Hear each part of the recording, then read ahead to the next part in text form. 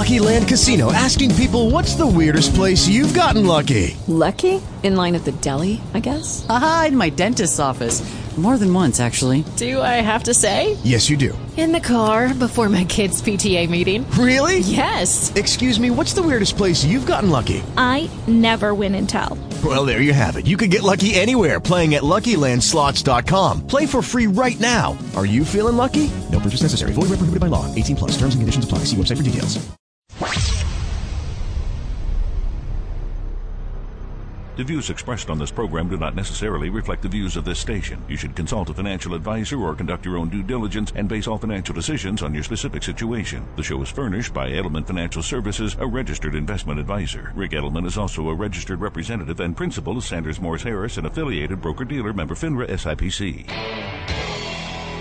This is the Rick Edelman Show. Now, here's Rick Edelman. And a very happy weekend to you. Rick Edelman here. Thanks very much for joining us on the program. We have a very big announcement. Well, okay, only for us financial geeks. Yeah, you know what it is? You'll never guess. I know you've been... Actually, I'll bet you've been waiting on pins and needles for this. You know what it is? September is Life Insurance Awareness Month. Yay! Okay, before you change the channel, before you stop listening, before you give an askew glance at the person sitting in the car next to you, give me a moment, because it's, really, quite seriously, we love to talk about creating wealth. I mean, that's what I do. I'm a wealth manager. If you really want to, come right down to it, we're wealth advisors. We are investment advisors. We're financial planners. Our job at our firm, and not just Edelman Financial Services, but every financial advisor around the country, our job is to help our clients create and grow wealth. You can get into some nitty-gritty, such as managing wealth, distributing wealth, minimizing taxes, and blah, blah, blah. But at the end of the day, the reason people come to us is because they want to get wealthier than they are now.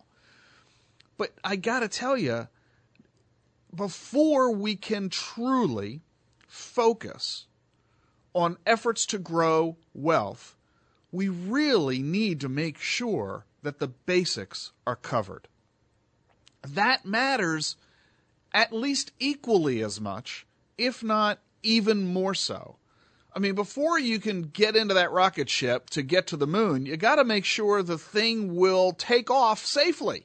You got to make sure we're going to be able to operate effectively. You know what Irma Bombeck used to say, life is what happens when you're making other plans.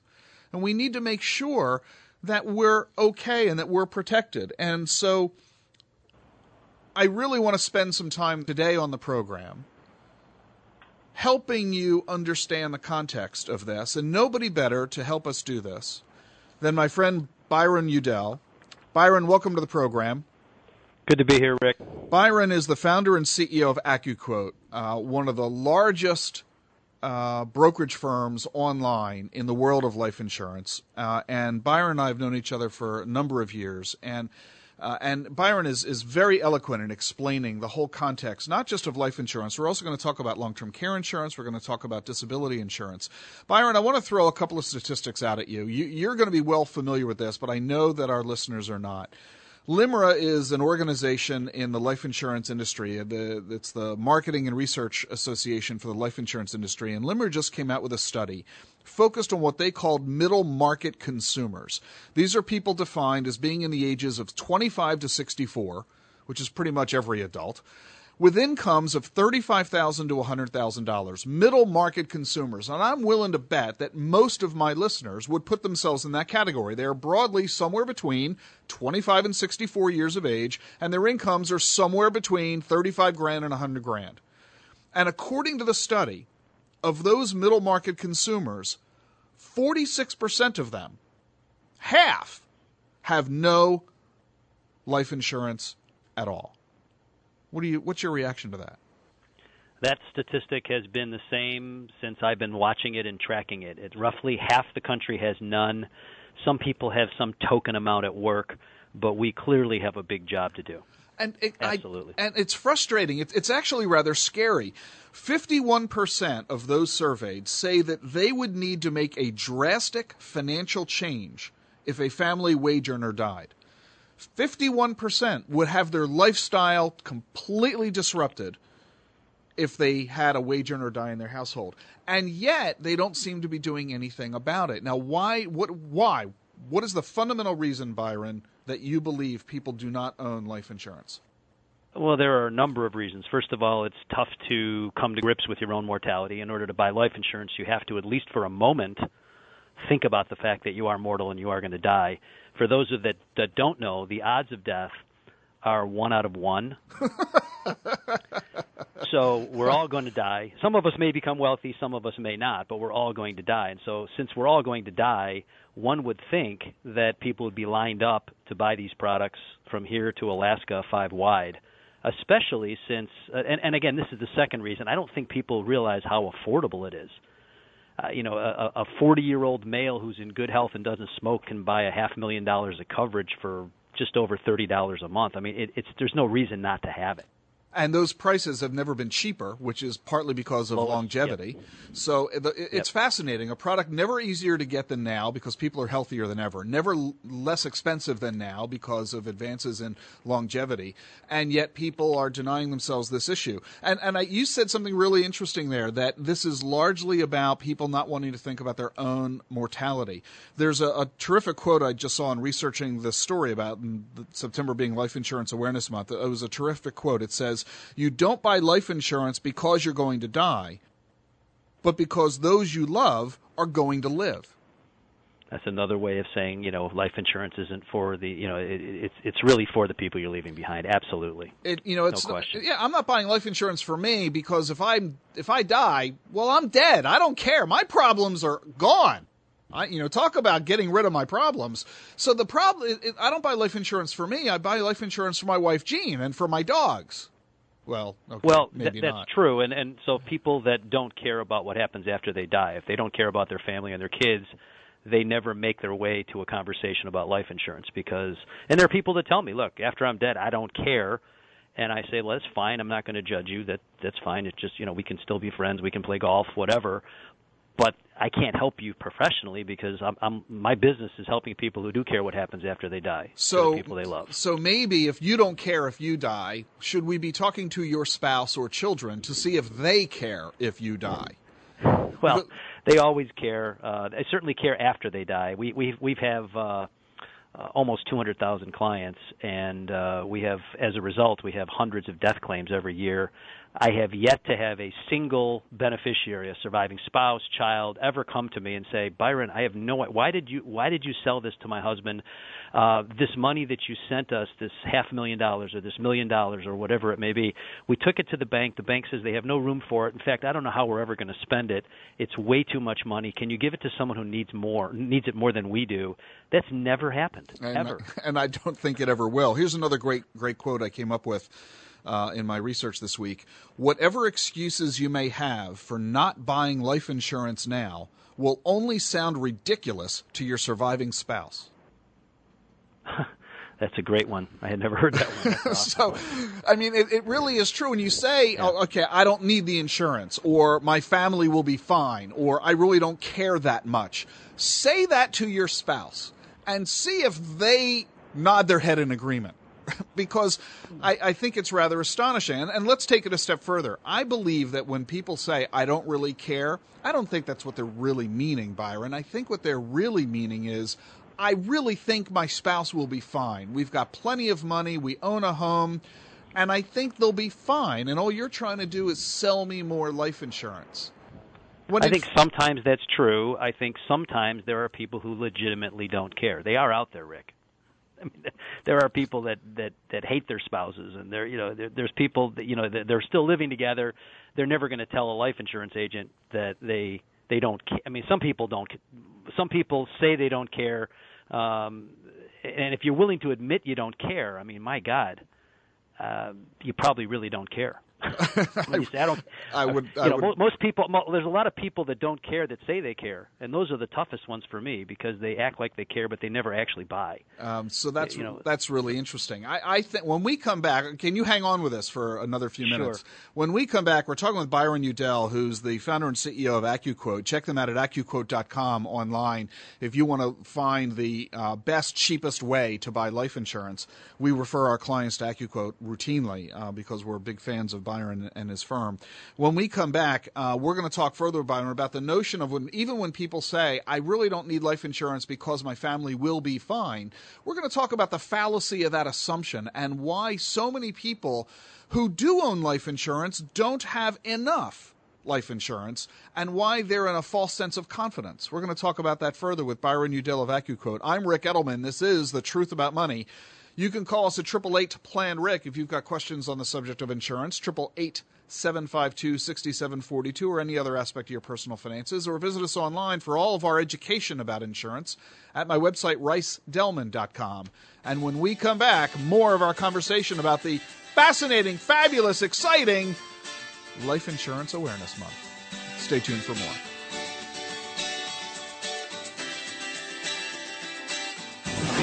More with the publisher of the newsletter Inside Personal Finance, coming up on The Rick Edelman Show.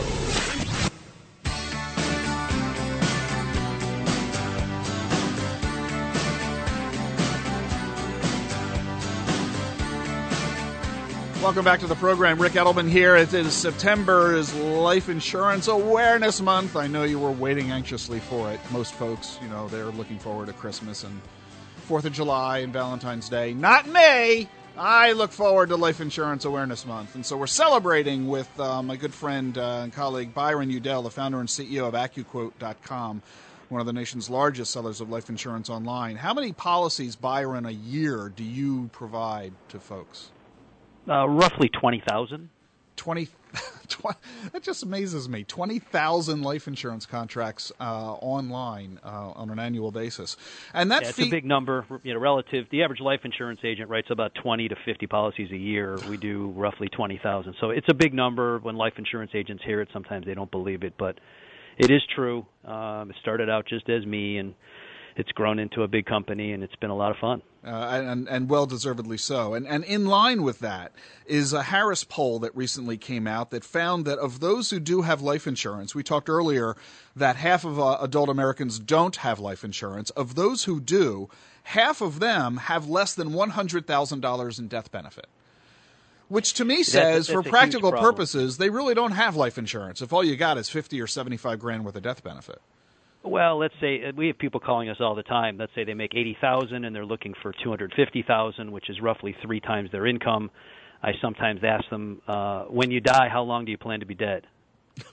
Because if they plan to be dead more than 3 years, they got a little problem. I also ask them another question, and we have all sorts of needs analysis tools on our website, and we do it voice to voice with our agents.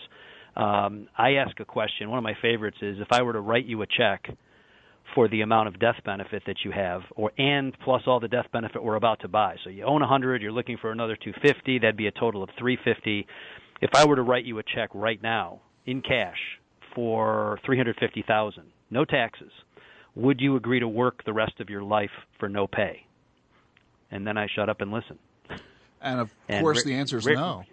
The answer is almost always no. If they say the answer is yes, then they probably have enough.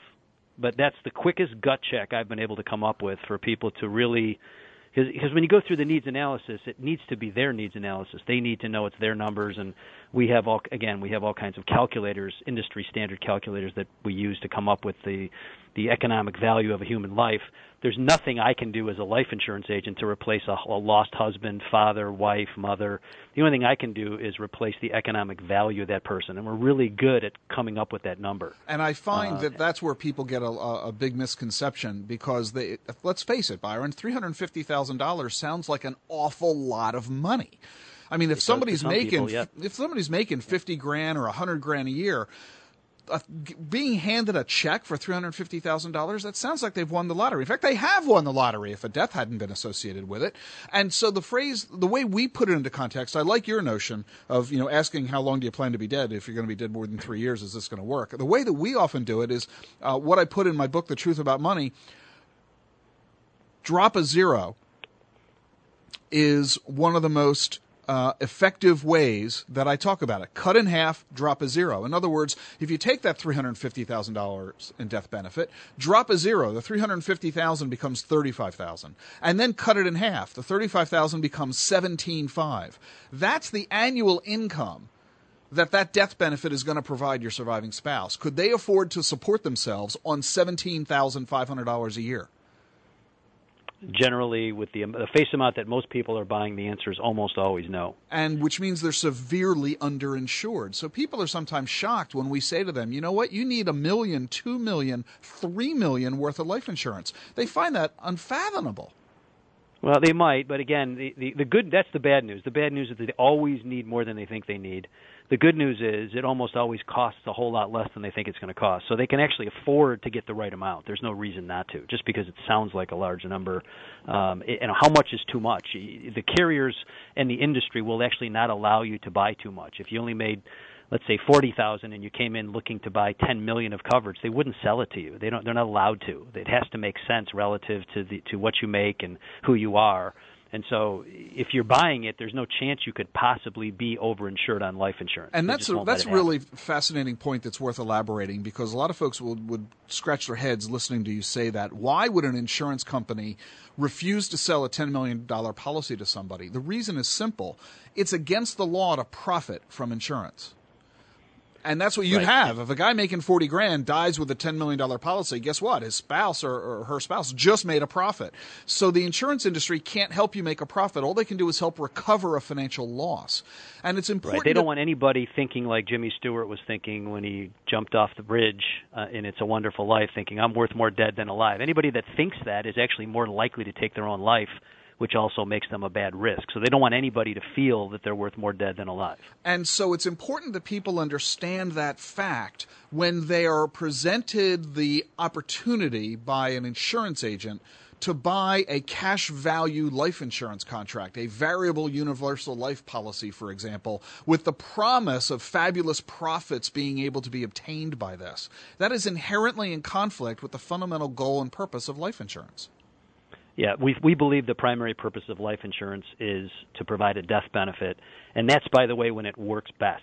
The product is the most amazing product. It is the best asset class to own when you die. No asset class performs better at a death than life insurance. And since everyone dies, you would think that from a diversification standpoint, and I know that you recommend and routinely diversify your clients into all different asset classes just to make sure that if interest rates go up, they're covered. If they go down, they're covered. If stocks go up, international, domestic, they're diversified against all these risks. And some of those risks may happen and some of them may not. But death is 100% chance. And so it makes sense to have a tiny little sliver of your assets in life insurance so that when you die, especially if you die early, there's no asset that can compete with life insurance. It works better than any other asset. It's really very true, and that is why we so strongly believe that life insurance is an inherent part of the financial planning process. And while clients come in saying, I want to know how to turn my money into double my money, our attitude is, well, let's make sure that while we're trying to do that, risks are protected so that your surviving spouse and children are protected financially and cared for, and why it's so vital. Byron, if you can hang around, I'd love to have you stay with us because we haven't talked about long-term care insurance. You able to hang around with us to get into Absolutely. that? We're going to take a quick break to check in with the news. We come back, Byron Udell, founder and CEO of AccuQuote, is going to talk with us about what's going on in the world of long-term care insurance. A lot of folks interested in buying it. We often recommend it, and yet there is sticker shock often associated with this product. We're going to talk about the state of the art in long-term care insurance. Do you need it? How do you afford it? And what's going on in that industry? Stay with us on The Ric Edelman Show. 888-PLAN-RIC, RiceDelman.com.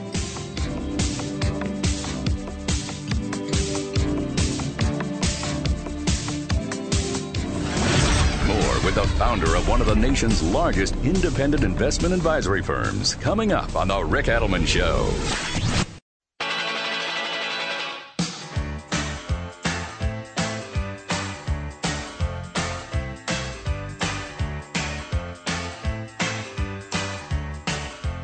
Welcome back to the program. Rick Edelman here. If you haven't yet had an opportunity to go through our brand new seminar, The Truth About Retirement Plans and IRAs, we're bringing about... With the Lucky Land Slots, you can get lucky just about anywhere. This is your captain speaking. We've got clear runway and the weather's fine, but we're just going to circle up here a while and get lucky. No, nothing like that. It's just these cash prizes add up quick. So I suggest you sit back, keep your tray table upright, and start getting lucky. Play for free at LuckyLandSlots.com. Are you feeling lucky? No purchase necessary. Void where prohibited by law. 18+ terms and conditions apply. See website for details. As humans, we're naturally driven by the search for better. But when it comes to hiring, the best way to search for a candidate isn't to search at all. Don't search, match with Indeed. When I was looking to hire someone, it was so slow and overwhelming. I wish I had used Indeed. If you need to hire, you need Indeed. Indeed is your matching and hiring platform with over 350 million global monthly visitors, according to Indeed data, and a matching engine that helps you find quality candidates fast. Ditch the busy work. Use Indeed for scheduling, screening, and messaging so you can connect with candidates faster. And Indeed doesn't just help you hire faster. 93% of employers agree Indeed delivers the highest quality matches compared to other job sites, according to a recent Indeed survey. And listeners of this show will get a $75 sponsored job credit to get your jobs more visibility at Indeed.com/podcast. That's Indeed.com/podcast. Terms and conditions apply. Back this fall, seminars are underway this Tuesday and Wednesday in Dulles, Red Bank, Mansfield, Center City, Philly, Lombard, and downtown L.A. And September 30th and October 1st, next week, we're going to be doing the seminar in Tyson's Corner, Short Hills, Miami, Tucson, and Walnut Creek. If you are planning for retirement at some point, and you're participating in a retirement plan at work right now, you've got money in a 401k, 403b, the thrift savings plan if you're a federal worker, in a 457 program if you're a municipal employee, if you have money in a retirement account or in an IRA, a deductible or a Roth, a spousal IRA, an inherited IRA, you need to make sure you're handling these accounts correctly, because I'm willing to bet that most of your money are in those kinds of accounts. Are you saving correctly? Are you choosing the right investments? Are you handling the beneficiary designation correct? If you're ready to retire or already in retirement, are you handling the withdrawals correctly? The RMD, the dreaded required minimum distributions, are you doing that correctly? That's what the seminar is all about, based on my new #1 selling national bestseller, The Truth About Retirement Plans and IRAs. Sessions at 1 and 7 p.m. both days, this Tuesday and Wednesday, and September 30th and October 1st. It's $15 a person, $25 a couple. Everybody gets a free copy of my #1 bestseller. Register online at rickedelman.com. That's ricedelman.com. Or call us at 888-PLAN-RICK. That's 888-752-6742. Well, we're back with Byron Udell, who's the founder and CEO of AccuQuote. Thanks for hanging around, Byron, for this next segment. Okay. And we are talking about the most fabulous, exciting news of the week, which is the fact that this is Life Insurance Awareness Month. Well, you say we try that one again, huh? Well, maybe we should. I don't think anybody, Byron, is terribly excited about this except you and me. And although we've been talking about life insurance awareness, there is an equal amount of interest from folks in their 40s, 50s, 60s, 70s about long-term care insurance. A lot of adult children paying attention to this on behalf of their aging and elderly parents, because we're discovering that people are living longer than ever. The days of retiring at 62 and being dead at 65 are long gone. People are living well into their 80s and 90s routinely these days. And long-term care insurance provides a fundamental, basic recommendation in an awful lot of cases for folks who are in retirement planning efforts. And yet, while we generally tell clients that they need to consider long-term care, particularly if they're middle class and married or have a partner, middle class and married are the key. If you're poor, you really don't have to worry about it because the government has Medicaid to take care of you. And if you're rich, you don't have to worry about it because, well, you're rich, and so you've got the money to pay for the care. But if you're like the rest of us, middle class, and if you have a spouse or partner, Meaning while you're spending $7 or $8 grand a month on long-term care, your spouse or partner is still able to afford their lifestyle. You need to pay attention to long-term care, don't you? Absolutely, and you stated it perfectly. If you're poor, you don't need it. Medicaid will pay, but you got to be poor. You got to be broke. I mean, you can't have any assets. If you have any assets, they're going to force you to spend them all down. And then once you're out of money, then Medicaid will kick in, and Medicaid will pay for long-term care. And, of course, if you're rich, you might want it, you might not. Some people are rich. Arguably, if you're rich, you don't need collision insurance on your car either, and rich people still have it because they would rather have an insurance company pay if something happens. You can lay that risk off on a carrier, but you don't absolutely need it. I don't need it on my car, and I have it. If I crack my car up, I can afford to buy a new car, but I still have collision, and I have long-term care. Because even though I can afford it, I choose to lay that risk off on a carrier. We argue that for the rich, long-term care is part of an estate planning tool. You know, why bother spending your own money when you can have the insurance company do it, and that enables you to preserve that much more money for charity or children. So you're right; it becomes a different approach. But let's talk about the middle class, though. Sure. I want to focus on the middle class because that's predominantly our clients. It's predominantly the folks listening to this radio show. And for them, they are desperately trying to do the right thing, protecting themselves and their spouses from the crushing costs of long-term care services, which are now the national average is about $8 grand a month for a stay in a nursing home. Home health care is nearly as expensive, $20, $30, $40 an hour. So we routinely recommend long-term care insurance as one of the most efficient ways to protect yourself against this financial risk. And the problem now is that the long-term care insurance industry is discovering that they have mispriced their policies. They have severely underestimated the number of customers that would ultimately file claims and the cost of those claims. And we're discovering as a result that not only are some of these companies just quitting the business because they can't figure out how to make a profit, others are dramatically increasing their premiums. Let me give you a couple of statistics from Genworth. And I know you know Genworth very, very well. Genworth is one of the largest companies in the long-term care arena. They have just recently announced price increases. A married couple, both age 50, for I'll just refer to it briefly here as a typical policy. We can get into the nuances later of what that is. But for a typical policy, a 50-year-old married couple used to pay $3,700 a year. They will now pay $8,400. You must be joking. What's your reaction to that, Byron? Well, I can tell you that the pricing is based upon the claims experience. They're not getting rich in this business. Most of the carriers have exited the business because they're losing money. And the fact that rates keep going up not only for new issues but for people who already own the policies. So existing policies, when we sell them, there's actually a question right on the application that says, do you understand that rates aren't guaranteed? They can go up. They have gone up and probably will go up. And are you okay if they do go up? They have to say yes to that or they can't even buy it. The reason that rates keep going up is that consumers are actually winning this game.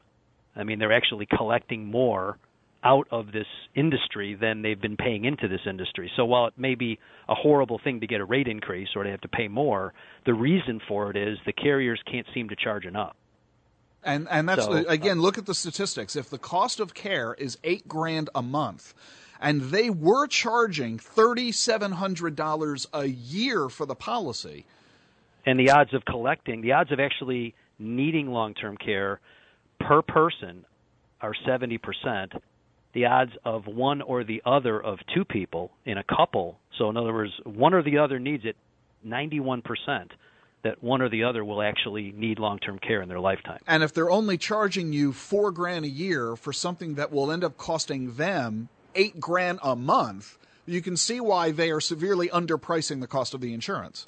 A lot of the policies have a cost of living provision in there, which causes the benefit to index up before you actually start collecting. And if you take a look at Genworth's app, which can be downloaded on anyone's smartphone, whether it's an iPhone or an Android, it's called Cost of Care. It's actually pretty cool. If you buy it at 50, you're not really contemplating needing the coverage or needing the care at 51, but rather maybe at 75 or 80 or 85. So you're looking 20, 25 years down the road. They have it literally by zip code or by state. You can plug in what the cost of care is for a nursing home or in-home care, and then they have an inflation factor, and you can say, what's it going to cost 20 years from now when I need it, and it'll blow your mind. I mean, it's a really cool app. They're not selling anything on the app. It's just it's a useful tool that they provide for free to anybody that wants to see what the cost of care is going to be. And so our attitude is whenever we get a client who calls us saying, oh, my goodness, I just got a premium rate increase notice. They're going to double the cost of my contract, or it's going to go up 80% or what have you, and what should I do about it? Our answer is write the check, pay the bill. Because if you're fearful of having to write a check for $9,000 a year, how are you going to feel about writing a check for $9,000 a month? Right, and again, $9,000 a month, that's today's price. Yeah. I mean, when I looked at mine, I was figuring it's going to cost $20,000 or $30,000 a month by the time I need it. So, I mean, it can be, it's going up very fast. Obviously, baby boomers are right in the sweet spot of starting to need this care. It's a big industry. The cost of care has been going up 5% a year, even though other things haven't necessarily been inflating that fast because there's just, what are you going to do? I mean, it's almost like the funeral business. I mean, you need the care. Nobody wants to change diapers and do the things that long-term care facilities do, except them. So you really sort of, there's competition, but the fact is the prices are very high. My mom is actually in a nursing home right now, and it's expensive. And my aunt is as well, and she's in assisted living, and that is $5,000 a month. Just for basic services, not involving medical or health care issues. So my dad's Lucky Land Casino, asking people, what's the weirdest place you've gotten lucky? Lucky? In line at the deli, I guess? Aha, in my dentist's office. More than once, actually. Do I have to say? Yes, you do. In the car before my kids' PTA meeting. Really? Yes. Excuse me, what's the weirdest place you've gotten lucky? I never win and tell. Well, there you have it. You can get lucky anywhere, playing at LuckyLandSlots.com. Play for free right now. Are you feeling lucky? No purchase necessary. Void where prohibited by law. 18+. Terms and conditions apply. See website for details. At home with a caretaker, and it's $1,120 a week. So the conclusion is this, and there's really no easier or polite way to say this. We have to be blunt about it. Yes, the cost of long-term care insurance stinks. Yes, it is getting increasingly expensive, but so what? You've got to include it as part of your financial plan. We can complain about it, but the flip side, if you really want to solve the problem, is to shorten your life expectancy. I mean, that's just not an alternative anybody really wants to contemplate. Just die suddenly without getting sick first. I mean, there's only two possibilities. We're either going to die suddenly one day of a heart attack or something or an accident, or we're going to get sick first and then die. Most people get sick first and then die, which is why 70% need long-term care. The odds of someone's house burning down are like 1 in 1,200, and no one complains about buying fire insurance for you. Nobody would even think about having their house uninsured if their house were to burn down. But that's a 1 in 1,200 chance of making a claim, whereas with long-term care, the odds are much, much higher. And yet, still, it's something it requires. We talked earlier about the ability for people to come to grips with their own mortality. It might even be harder to come to grips with the possibility of your own morbidity. The thought of being in a nursing home, in diapers, it's not a pleasant thought. Nobody wants to think about it. And usually what we find is the people most willing and the most open-minded and the ones that want to buy the coverage the most are people that have actually had to deal with this firsthand with their parents, grandparents. Yeah, that's exactly they see what it does. That's when people step up and say, I do not want to do to my kids what my parents have done to me. That's exactly what we encounter as well. It's when someone has had a personal experience, they have a total change of perspective on it. It's been very helpful information. Byron Udell, the founder and CEO of AccuQuote. Visit AccuQuote online at AccuQuote.com. Terrific information about insurance, and if you're looking to get a policy as inexpensively as is available, that's where you want to go at AccuQuote.com. Or you can call them at 888-895-0415. Byron, thank you so much for joining us on the program today. Thanks, Rick. And when we come back on the program, your telephone calls and some shocking headlines in this week's newspapers. Stay with us on The Rick Edelman Show.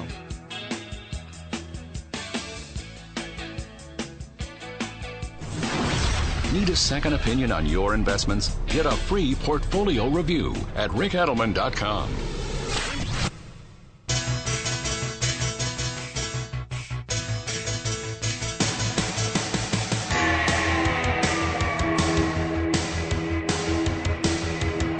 Welcome back to the program. Rick Edelman here. Thanks for hanging around, and we're taking telephone calls, 888-PLAN-RICK, if you want to dial us up right here, right now. Some folks tell us they have trouble reaching us during the program. Not a challenge. That phone number will work for you all week long. 888-752-6742. My colleagues and I at Edelman Financial, happy to help you out with any investments, taxes, mortgages, insurance, college planning, retirement planning, buying houses, leasing cars, getting out of debt, whatever's on your mind. We're going to cover it for you and get you the information you need to cut through the calamity of the clutter and confusion and complexity of personal finance. And some of the reason that you find this so confusing and perplexing is because you pay attention to the news. Yes, boys and girls, friends and ladies and gentlemen, it is your own fault. It is because you are trying so hard to do such a good job of being diligent and supportive and aware of what is happening in the world, that you are trying desperately to make the right financial decisions for you and your family, that you are paying close attention to what is going on in the media. And let me just tell you that that is not going to do you a bit of good. And to wit, evidence, point blank, this past week, September 8th, Monday this past week, there were two different articles in two different newspapers, both of them talking about the economy. Now, if you happen to be a reader of USA Today, you would have been very, very excited at the headline that said, "Things look up as number of long-term jobless falls." Well, that was certainly an applause-worthy piece of headline there. Very exciting. And in fact, I would be willing to say that you would gain optimism, you would gain enthusiasm, your confidence would increase as a result of a headline in USA Today on September 8th saying, "Things looking up." But of course, if you had also happened to be a subscriber of the Wall Street Journal on the very same day of September 8th, you would have seen this headline: "Study raises red flags for economy." You gotta be kidding me. So which is it? Should I be excited? Things are looking up? Or should I be crestfallen because of a study raising red flags? And this is really the point, isn't it? In fact, there's something that behavioral finance researchers refer to this as small sample size representative bias. Which is a mouthful, isn't it? Small sample size representative bias, which means that what we tend to do as human beings is we take a look at the world around us in an effort to determine what's going on, and our analysis determines our conclusions. Our view leads to our perspective. So if I happen to read the Wall Street Journal, I'm going to be pessimistic, unhappy, worried, scared, nervous. If I happen to have read the USA Today, I'd be excited, motivated, and optimistic. Small sample size representative bias. By looking at our small sample size, we could reach the wrong conclusion. I love it when someone, this happened a lot back in 2008 and early 2009, as people would call me lamenting the horrible economy that we were in. And it was. Remember that back then? And I remember every so often somebody would say, "This is terrible. The entire country is out of work. This is worse than the Depression of the 1920s. And I'm thinking to myself, A, number one, you weren't alive back in the Depression. B, when you say everyone's out of work, you're only talking about those you know." And I've had that conversation where I remember talking with a guy who said, "Everybody I know is out of work." I'm like, that's because everybody you know works at the same company, and everybody did just get laid off at that company. That's a small sample size. You need to look beyond your neighborhood, beyond your parking lot at work, to what's going on in a town across the state, in a state across the country, at a company in a different industry. If you look only at your own little microcosm, you might end up getting an inaccurate assessment of what is going on. And that is a very common fallacy. So be really, really careful if you read a limited number of media outlets, if you expose yourself to a limited number. And that leads to another behavioral finance bias called confirmation bias. Because if you only have time to watch the news for a half hour each evening on TV, let me ask you, what station are you going to tune into? I'm willing to bet that you're going to watch Fox or MSNBC, but you're not going to watch both. Because that's what the academic studies all tell us. If you're politically conservative, you'll probably watch Fox. And if you're politically liberal, you'll probably watch MSNBC. In other words, if you like what they have to say, you'll believe that they're correct. If they say things you agree with, you're most likely to watch. And if you hear them saying things that you don't agree with, you're less likely to watch. Confirmation bias. When someone you're a fan of says something, you're more likely to agree with them. And if they are an opponent of yours, you're more likely to disagree with them.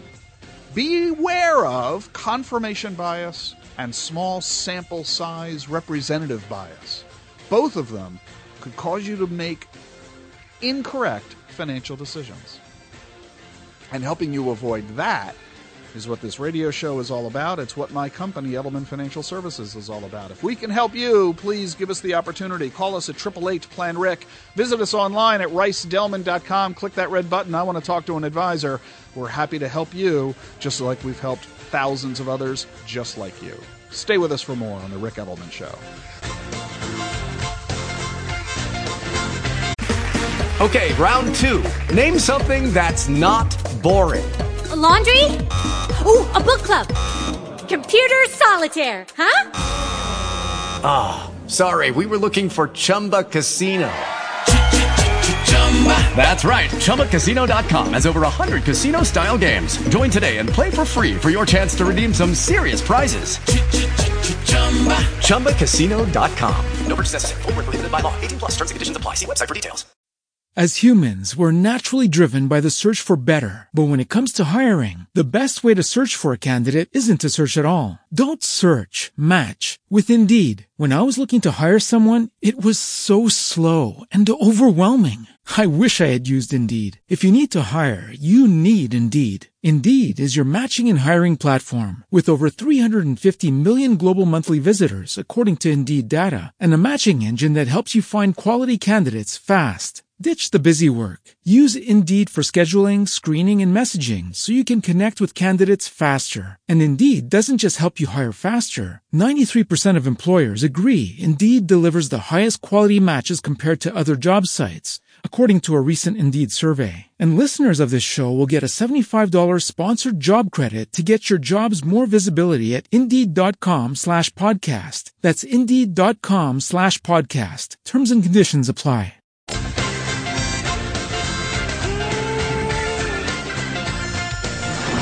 Providing personal finance advice for 25 years. This is The Ric Edelman Show. This is The Ric Edelman Show. Now, here's Ric Edelman. Welcome back to the program. Thanks for hanging around this half hour. 888-PLAN-RIC is the number to dial us up right here, right now. If you can't get through during the show, just call 888-752-6742. Anytime during the week, we're happy to help you. Have you been thinking about refinancing your mortgage? Well, you might want to follow the lead of U.S. corporations. U.S. companies have issued more debt than at any time ever.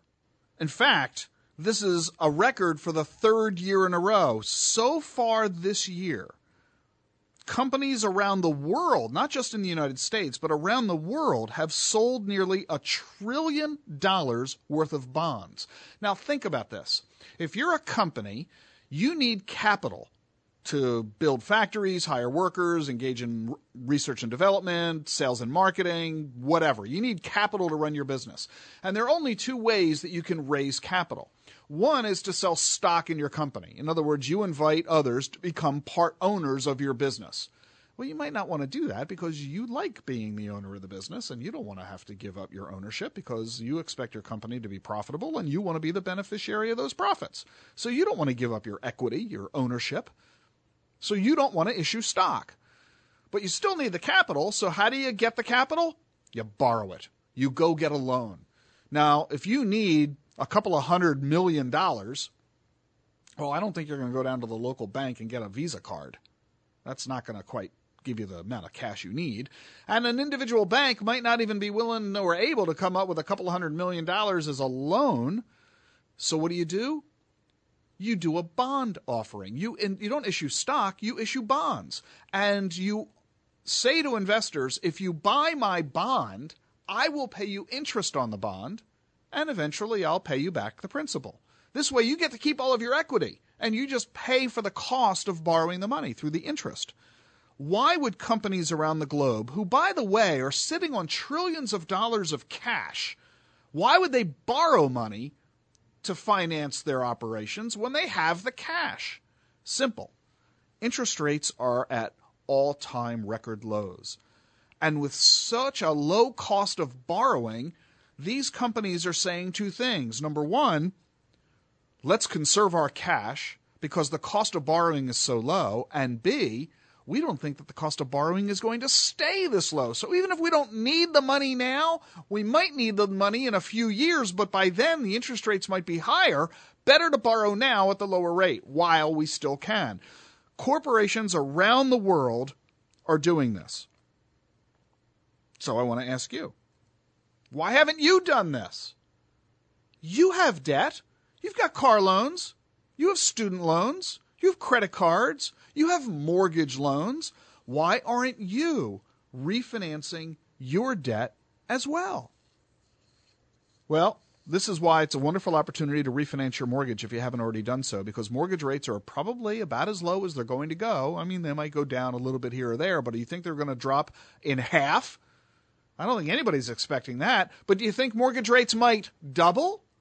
I think everybody's expecting that. So why not lock in for a 30-year period today's historically low interest rates?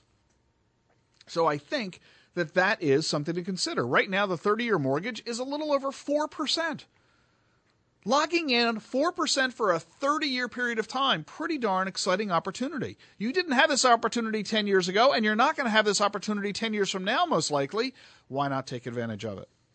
Which leads me to another question. Let's say that you're going to buy a new car for a price of $25,000. You pick the car, you know what they are, that cost $25,000. You're going to put down $1,000 as a down payment.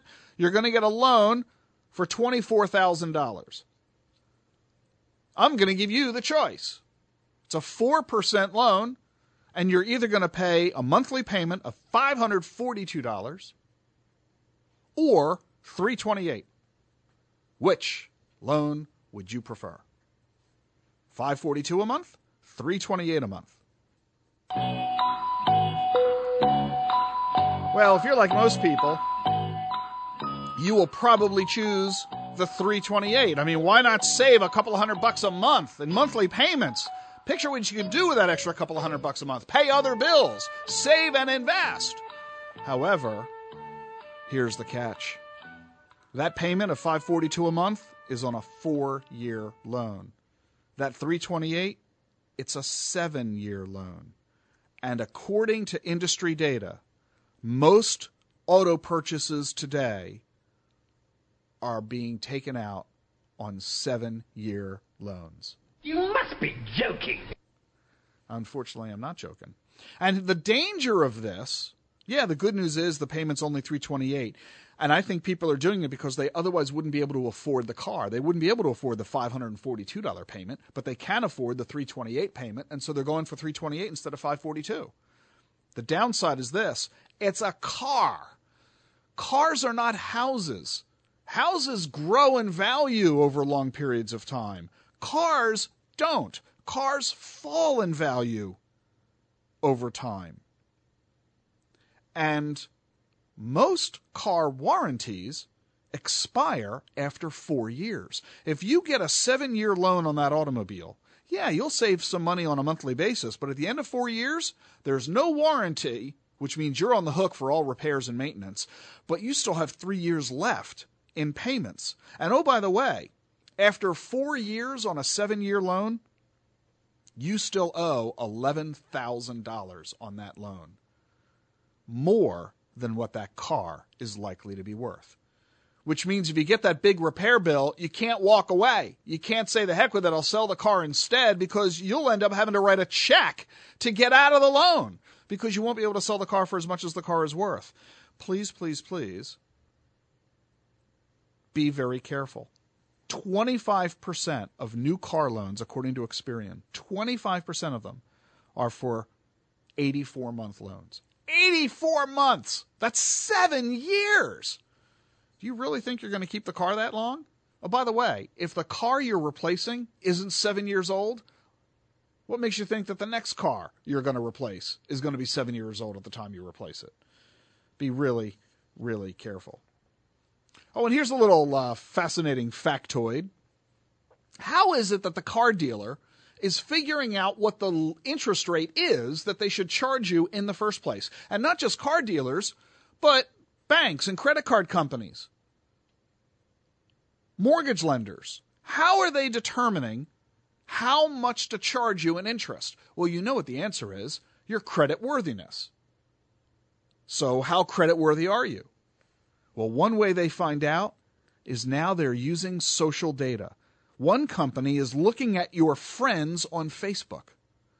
Because if your friends have bad credit records, they figure probably you do too. If your friends are late paying back their loans, they figure you'll be late paying back yours. Oh, and by the way, if one of your friends is actually delinquent on their loan, no, it's the birds of a feather scenario. They figure you are who you hang around with. Another company gathers data from Facebook, eBay, and Amazon, and they look at how customers fill out their online applications. If you fill out the application typing in all caps or no caps, they charge you more in interest. They also look at your creditworthiness depending on where your computer is. Is your computer in your home or is your computer at work? They know these things, and that affects your creditworthiness. I'm Rick Edelman. You can't beat the man, but you can have someone help you, and that's what we do. 888-PLAN-RICK. Call us anytime during the week. Visit us at rickedelman.com. That's ricedelman.com. My colleagues and I at Edelman Financial, happy to help you with your personal finances, whatever the situation. Give us a call, 888-PLAN-RICK, or visit us at ricedelman.com. When we come back, we're going to take your telephone calls at 888-PLAN-RICK. Stay with us.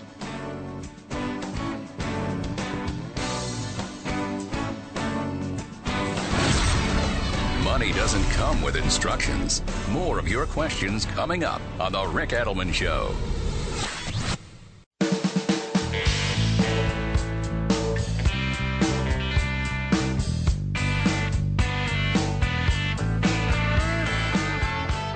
Welcome back to the program. Rick Edelman here, taking your telephone calls. We were just talking about borrowing money. And we talked about student loans, and we talked about mortgage loans and car loans, credit card loans. There's another kind of loan that I didn't mention that I want to highlight here, and that is a loan from your retirement account at work, borrowing from your 401k. And I'm just going to say very briefly, don't do it, despite the fact that 1 in 5 working Americans have done this. 1 in 5, 20% of U.S. workers who have a 401k currently has an outstanding loan, according to Fidelity. So I want you to go to our website because I wrote an article this past week for CNBC, and it is the #1 story, their headlining story in their newsletter called Your Wealth. And we'll provide you the link to that article. Go to my website at rickedelman.com. On the main page, scroll down to about a third of the way down on the main page of rickedelman.com, and you'll see my story on the top 10 reasons never to borrow from a 401k plan. It's the #1 story at CNBC. We'll give you the link. Go to rickedelman.com to get a hold of that and take advantage of that info. If you have a 401k and you've borrowed money against it, you need to read this. And if you've never borrowed money against it, you need to click on this link and send it to your friends and family who may have, in fact, done exactly that. Let's go to the telephone, shall we? We're going off to Merrick, New York. Kevin, patiently waiting on the phone. Hey, Kevin, welcome to the program. How are you? I'm fine, Rick. Thank you for taking my call. My pleasure. Okay, the reason I'm calling is I'm 60 years old, going to retire in a few years. Everyone's talking about long-term health care and that it's time to start looking at these policies, and they're expensive. Mm-hmm. Alternatively, I want to know if this has any validity. I have a whole life on me that's pretty much paid off, only runs a few hundred a year to keep that maintained, and I have term on my wife. And we've been approached by her union for a wraparound term life that will extend that out to 95 years of age. And my thought was this as an alternative is that if I increased or kept the balance on the life insurance, that when the time comes, God forbid it comes, we pay everything off on our own other assets, and then the surviving spouse will be replenished when the life insurance is cashed in. Gotcha. Okay. Here's the thing. What you're doing is taking something that is surprisingly simple and making it a little more complicated and complex, more so than it needs to be, and that is with the aid and assistance of the guy trying to sell you these insurance policies. So we've just on the first hour of this program talked a lot about the cost of insurance and long-term care in particular. So let me simplify the approach for you, Kevin. What we want to do is recognize these are two separate conversations. One is life insurance. The second is long-term care insurance. We want to evaluate each of them independently first before we begin to strategize how we're going to solve the two. So here's what I mean. You're 60 and you're married. How old is your wife? 59. Okay. That means it's a first marriage for the two of you. Mm-hmm. Amazing how I know these things. And what this means is we have to ask ourselves a question. If you die, is she at financial risk? In other words, if you die, what will she have enough assets and income to sustain her lifestyle the way it currently is? And the answer may be yes. For example, there may be substantial survivorship pension benefits, Social Security benefits. There might be a lot of investment that you've got that can produce a lot of income. Maybe the house is paid for. Who knows what? Maybe the answer is yes. She'll be financially fine. Or the answer may be no, that she'll be in significant financial difficulty upon your death because your income will be gone if you die, and maybe there isn't a lot of other assets or investments available to her. Maybe there's no pension income available. So if that's the case, we need to evaluate and define how much money does she need in life insurance to replace you from a financial perspective. And then we need to do the same thing on her. If she dies, what happens to you financially? So the first thing we want to evaluate is what is the insurable need for each of you from a death perspective, a life insurance perspective. Then we want to take a look at long-term care and ask ourselves, do you each have the sufficient resources to pay for the care if the two of you need it? Because you're calling from New York. How close are you to New York City? 30 minutes. The average cost of care in New York City is the highest in the country. It's $137,000 a year. That's the average cost of nursing homes in New York City. The national average is about $80,000. New York is far higher, being an urban area. Most urban areas are higher, like L.A., Chicago, all higher than the national averages. So that's I won't be here. So yeah, we'll talk about that separately. So we have to ask the question: if you or your wife needed long-term care, which is we're talking about $12,000 a month. Can you afford to pay that, and how long could you afford to pay it without bankrupting the other spouse?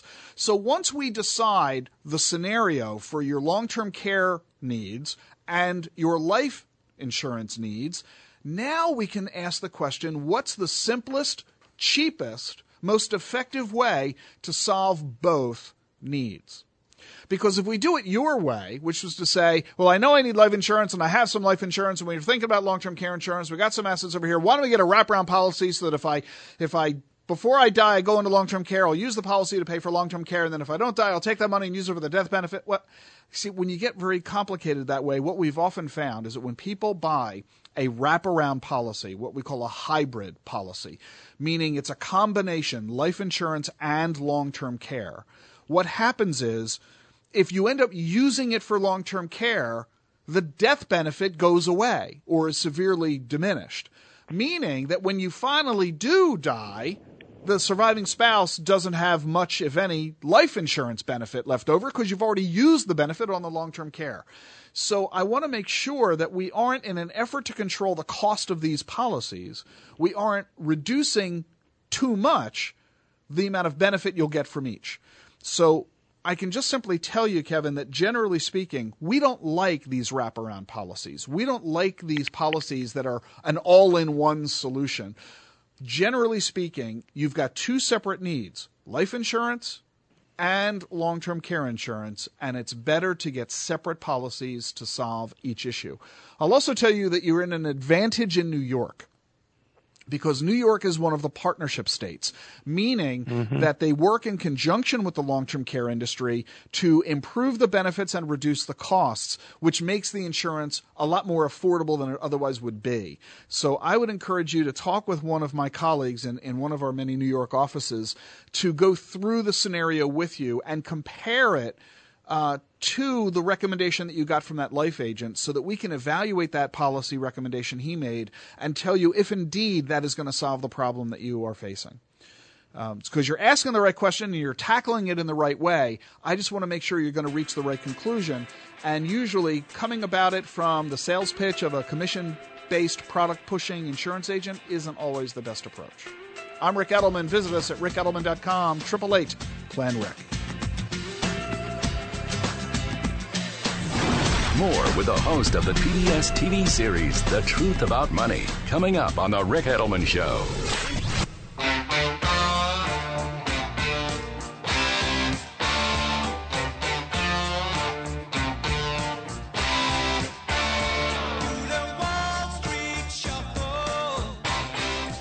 Welcome back to the program. Rick Edelman here. Don't accuse me of snooping, but I just recently came upon a bill from the University of Pennsylvania, the hospital of the University of Pennsylvania, for my grandmother. My grandmother spent in November 8 days. With the Lucky Land Slots, you can get lucky just about anywhere. This is your captain speaking. We've got clear runway and the weather's fine, but we're just going to circle up here a while and get lucky. No, nothing like that. It's just these cash prizes add up quick. So I suggest you sit back, keep your tray table upright, and start getting lucky. Play for free at LuckyLandSlots.com. Are you feeling lucky? No purchase necessary. Void where prohibited by law. 18+ terms and conditions apply. See website for details. As humans, we're naturally driven by the search for better. But when it comes to hiring, the best way to search for a candidate isn't to search at all. Don't search, match with Indeed. When I was looking to hire someone, it was so slow and overwhelming. I wish I had used Indeed. If you need to hire, you need Indeed. Indeed is your matching and hiring platform with over 350 million global monthly visitors, according to Indeed data, and a matching engine that helps you find quality candidates fast. Ditch the busy work. Use Indeed for scheduling, screening, and messaging so you can connect with candidates faster. And Indeed doesn't just help you hire faster. 93% of employers agree Indeed delivers the highest quality matches compared to other job sites, according to a recent Indeed survey. And listeners of this show will get a $75 sponsored job credit to get your jobs more visibility at Indeed.com/podcast. That's Indeed.com/podcast. Terms and conditions apply.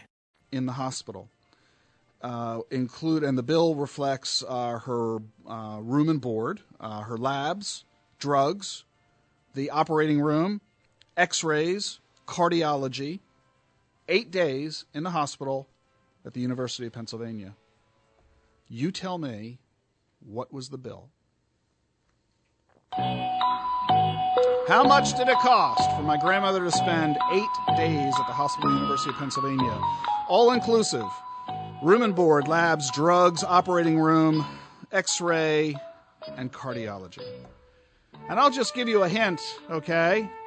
The first digit is a 5. The second digit is a 6. The third digit is a 3. And there are no more digits. The total bill, $550. $563. Yes, my grandmother spent 8 days in the hospital at the University of Pennsylvania in November of 1963. And the total bill was $563. The room and board was $30 a day for 8 days. The labs were $101.50. The drugs were $11.50. The operating room was $10. The cardiologist was $15. The biggest expense was the x-rays at $185. The total bill was $563. Her copay was $40. Blue Cross paid the rest. My, how things have changed. Let's talk to Glenn. He's in Vienna, Virginia. Hi, Glenn. Welcome to the program. You're on the air. Hi, thank you, Rick. Thank you for taking my call. My pleasure. I know that you are a fan of large and long mortgages, but I'm curious about how that practice may apply into refinancings. I purchased my mid-60s era Fairfax house in 1990 for about $300,000, and I had about a $240,000 mortgage on that at 8 3/4. I've refinanced this a couple times since then as rates have come down, and my initial strategy was just to chase rates that were declining. But after a few iterations, I needed some work done to the mid-60s house, so I started to pull money out to do some renovations, and so each time I did my last couple of refinancings, I pulled money out and also extended the term back to 30 years. Okay. So fortunately in Fairfax here, we've had appreciation, and my house is now worth over $800,000. My mortgage is about $400,000. It's back at 30 years, and I have a 3 5/8 fixed rate at this point. So, and my philosophy all along is that I probably will never get money this cheap again. So I'm increasing my mortgage, extending the term, and in many cases I've invested the cash out proceeds because I think that this is a strategy that will allow me to increase my liquidity by tapping into this locked up appreciation that we have in the D.C. area. But my question really comes from a income tax perspective, is that I know that the first $100,000 of cash outs, you can still deduct the full amount of your mortgage interest, but anything over that you have to get into a proration, and you have a partial non-deductibility if you don't use it for home improvement purposes. So my overall goal here is that as long as I can increase my after-tax income from the investing returns that I get by doing the cash outs, and if that's greater than the additional tax that I need to pay from the loss of the interest deduction, I'm thinking that I'm better off, but I sort of wanted to run this by you because it's a little bit of a different flavor on your philosophy. How would you like to host this radio show? Because that's a pretty good summary there, Glenn. A couple of caveats that I'll mention. First, everything you said is accurate. Your analysis is correct, both from a mathematical perspective as well as from a tax law perspective. A couple of pieces of fine print there that we want to highlight. Number one is that as you refinance loans, did you pay any points on any of these loans when you got them? I think maybe only one or so of those that I've done over the time. A lot of folks forget that if they refinance a loan on which they had paid points, they forget to handle the deduction correctly on the points not yet paid for but not yet claimed. In other words, when you pay points on a refinance, you don't get a deduction on those points at the time of the refinance. You have to amortize those points over the life of the loan. But if you suddenly pay off that loan, you get to take as a deduction all of the unamortized amount of the points right then and there. A lot of folks forget to do that. That's one issue. Second is, as you pointed out, the deductibility of a mortgage depends on when you obtain the debt. There's a difference, according to the IRS, between acquisition debt and refinance debt. Acquisition debt means the debt used to acquire the home. And you can deduct a loan of up to $1 million on acquisition debt. So if you buy a house for $1 million and you get a loan of $1 million, in order to buy it, the full $1 million loan has tax-deductible interest. But if you pay cash for that $1 million loan and you later decide to get a mortgage against it, and I don't care what you call it, home equity loan, second mortgage, home equity line of credit, whatever you want to call it, doesn't make any difference. If you later get debt on that $1 million home, only the first $100,000 is deductible. The rest is not, unless, as you pointed out, you're using that proceeds in order to improve the value of the home. Doesn't count for repairs and maintenance, but if you're increasing the value of the house, say adding a swimming pool or adding a wing to the house or a second bedroom or what have you, then that counts as acquisition debt, not refinance debt. So you've got those certain pieces of fine print. One other very important piece of fine print, and this one comes from our friends at the SEC and FINRA. Those are the two federal regulators of the brokerage and advisory communities. There has been, this was a lot more common back in the 2000s and prior. There was a very common strategy among certain pockets of the advisory community where they would actively recommend what you're doing, that you take equity out of the house and you invest it on the attitude that if you're borrowing at 3 or 4%, the stock market's historical rate of return is 10%. If you go back to 1926, according to Ibbotson Associates, the S&P 500 has been averaging 10% a year for the past 85, 90 years. So wouldn't it make sense to borrow the money at 4 and invest it at 10? That's a great deal, isn't it? I mean, who cares if you're not getting a tax deduction on the mortgage interest when you're earning so much more on the investment proceeds? And so there were a lot of guys running around the country 10 years ago saying to do exactly that. They were saying, hey, pull the equity out of your house and let's invest that equity into the stock market. Well, then along came 2008. Not only did the house fall 50% in value, the investments fell 50% in value, and you lost your job. And this helped to contribute to millions of Americans losing their homes.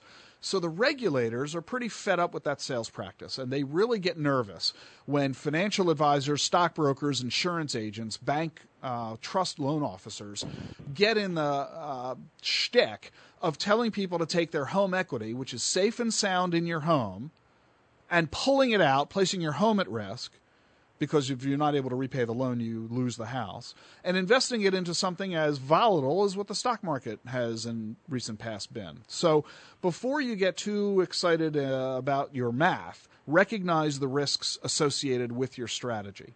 Having said all of that, you're absolutely right, Glenn. The liquidity that you benefit, because let's face it, if you need cash, having a home paid for isn't doing you any good. In your case, you've got $400,000 of equity. $400,000 in the walls of your house. And guess what? That house is going to grow in value or not, whether you have that equity there or not. So you're making perfect sense by saying, why don't I take $100,000 or more out of the walls of the house and invest it, so not only will I have the house growing in value, I can have an investment account growing in value, and I have improved liquidity all along the way at the same time. It's sound reasoning. I just want to make sure you fully understand the risks associated with the strategy and that you do the proper tax calculations so that you do, in fact, know what the total costs on an after-tax basis are going to be and what the likelihood is of the success you're trying to achieve. Yes. Well, thank you. That makes sense. I figured with my ratio of the value of the house at $800 and the mortgage still around $400, I still do have some cushion there, obviously, in case there's some downturns. Yeah, and you want to make sure you have the liquidity available to pay the mortgage. If you suddenly lose your job, for example, will you still be able to make the mortgage payment? If that investment account falls in value, will you still be able to make the mortgage payment? That's really what it comes down to. But I know what you're looking at, and it makes perfect sense. 3 5/8 on a 30-year fixed-rate mortgage. That's incredible. 3 5/8. That's better than the GI Bill for guys coming out of World War II. Yeah, that's why I made it as big as I felt comfortable making the mortgage, and I took it back out to 30 years because it's almost free money. I share your attitude. Regulator would say, well, 3 5/8 isn't free, but it is 3 5/8. I remember the first house I bought back in the 1980s. Gene and I, the interest rate was 12. Yes. And I remember getting a phone call from a guy a year or two ago, and he was complaining because he blew his opportunity to get a loan at 5, and he had to get 4.75. He was upset about that. You're at 3 5/8. So why not take full advantage of that? That's my commentary earlier in the program, that's what America's and the worldwide corporations are doing. They're borrowing $1 trillion this year because they can lock in these incredibly low rates Why don't we consumers do it too? So I like your thinking very much, Glenn. All right. Thank you. You're very welcome. Thanks for calling. I'm Rick Edelman. This is The Rick Edelman Show. More of your questions when we come back. Visit us online at ricedelman.com. That's rickedelman.com. Simple question for you. Do you own rare stamps? Stay with us.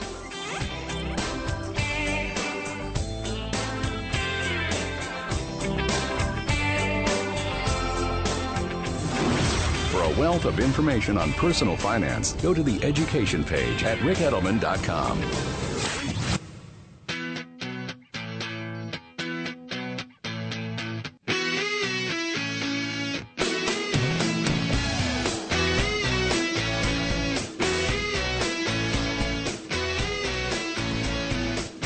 Welcome back to the program. Rick Edelman here. Do you own rare stamps? If you do, I have a question for you. Why don't you own rare coins? Or fine wine? Or old lithographs? Well, there's a real simple reason. You like rare stamps. It's fun. You love the hobby. And you're a stamp collector. I get it. When we discover that people own collectibles, whether it's sports memorabilia or artwork, it's because that's what they have an affinity for. It's not because generally people are arguing that rare stamps are a better investment than rare coins.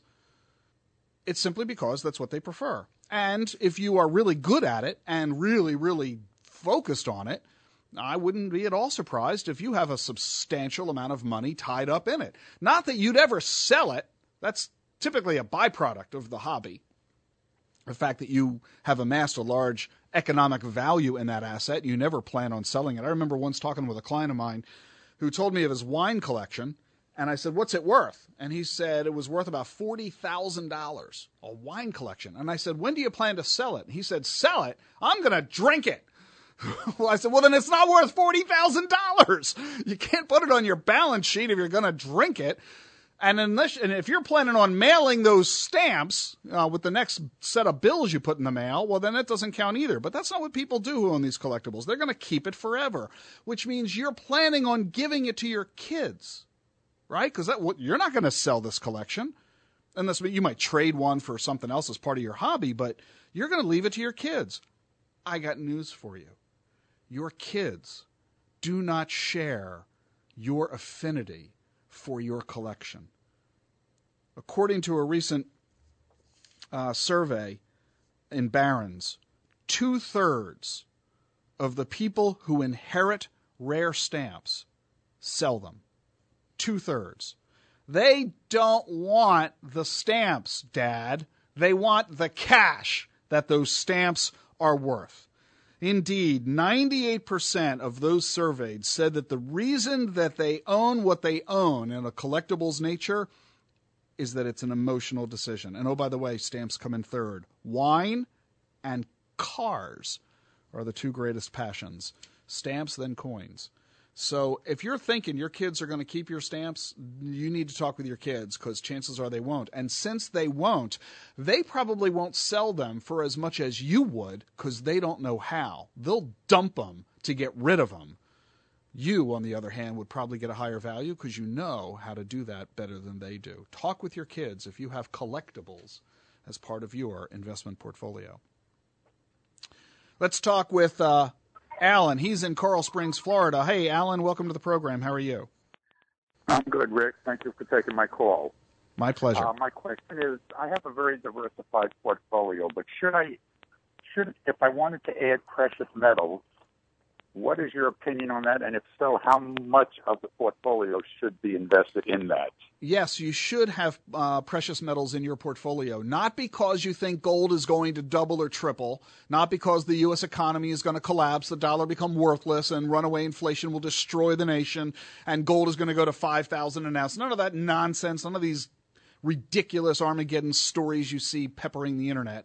You own gold and silver and platinum merely as a diversification tool. It makes sense. We believe in broad-based global diversification. We provide our clients typically with 18 or 19 asset classes and market sectors, including precious metals. Also minerals, non-precious such as zinc and copper and so on. Also commodities and lumber, they belong in the portfolio as well. How much should all of that be?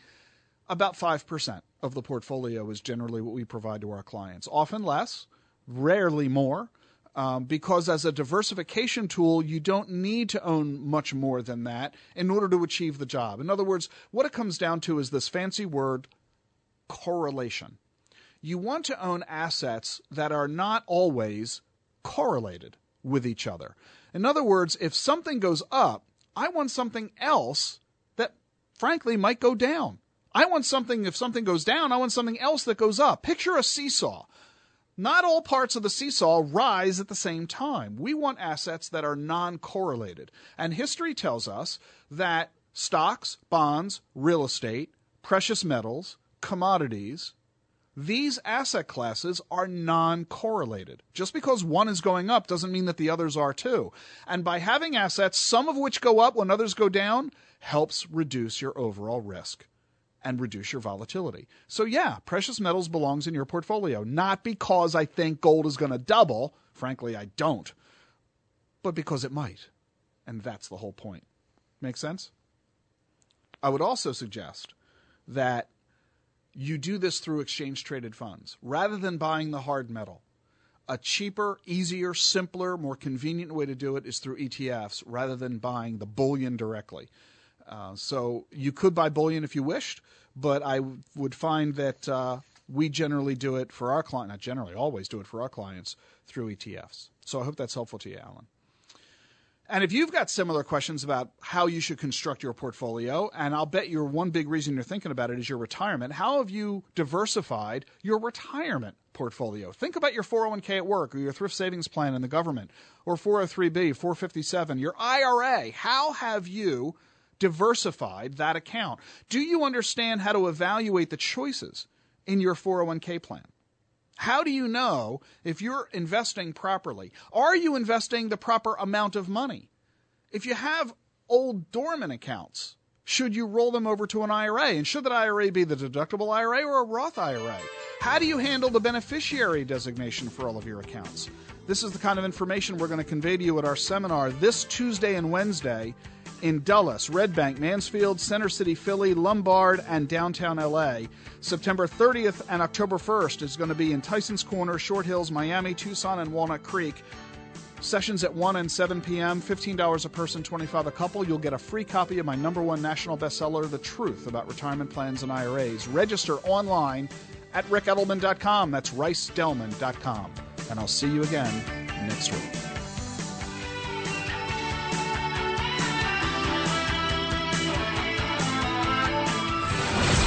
Get the truth about money every weekend on The Rick Edelman Show.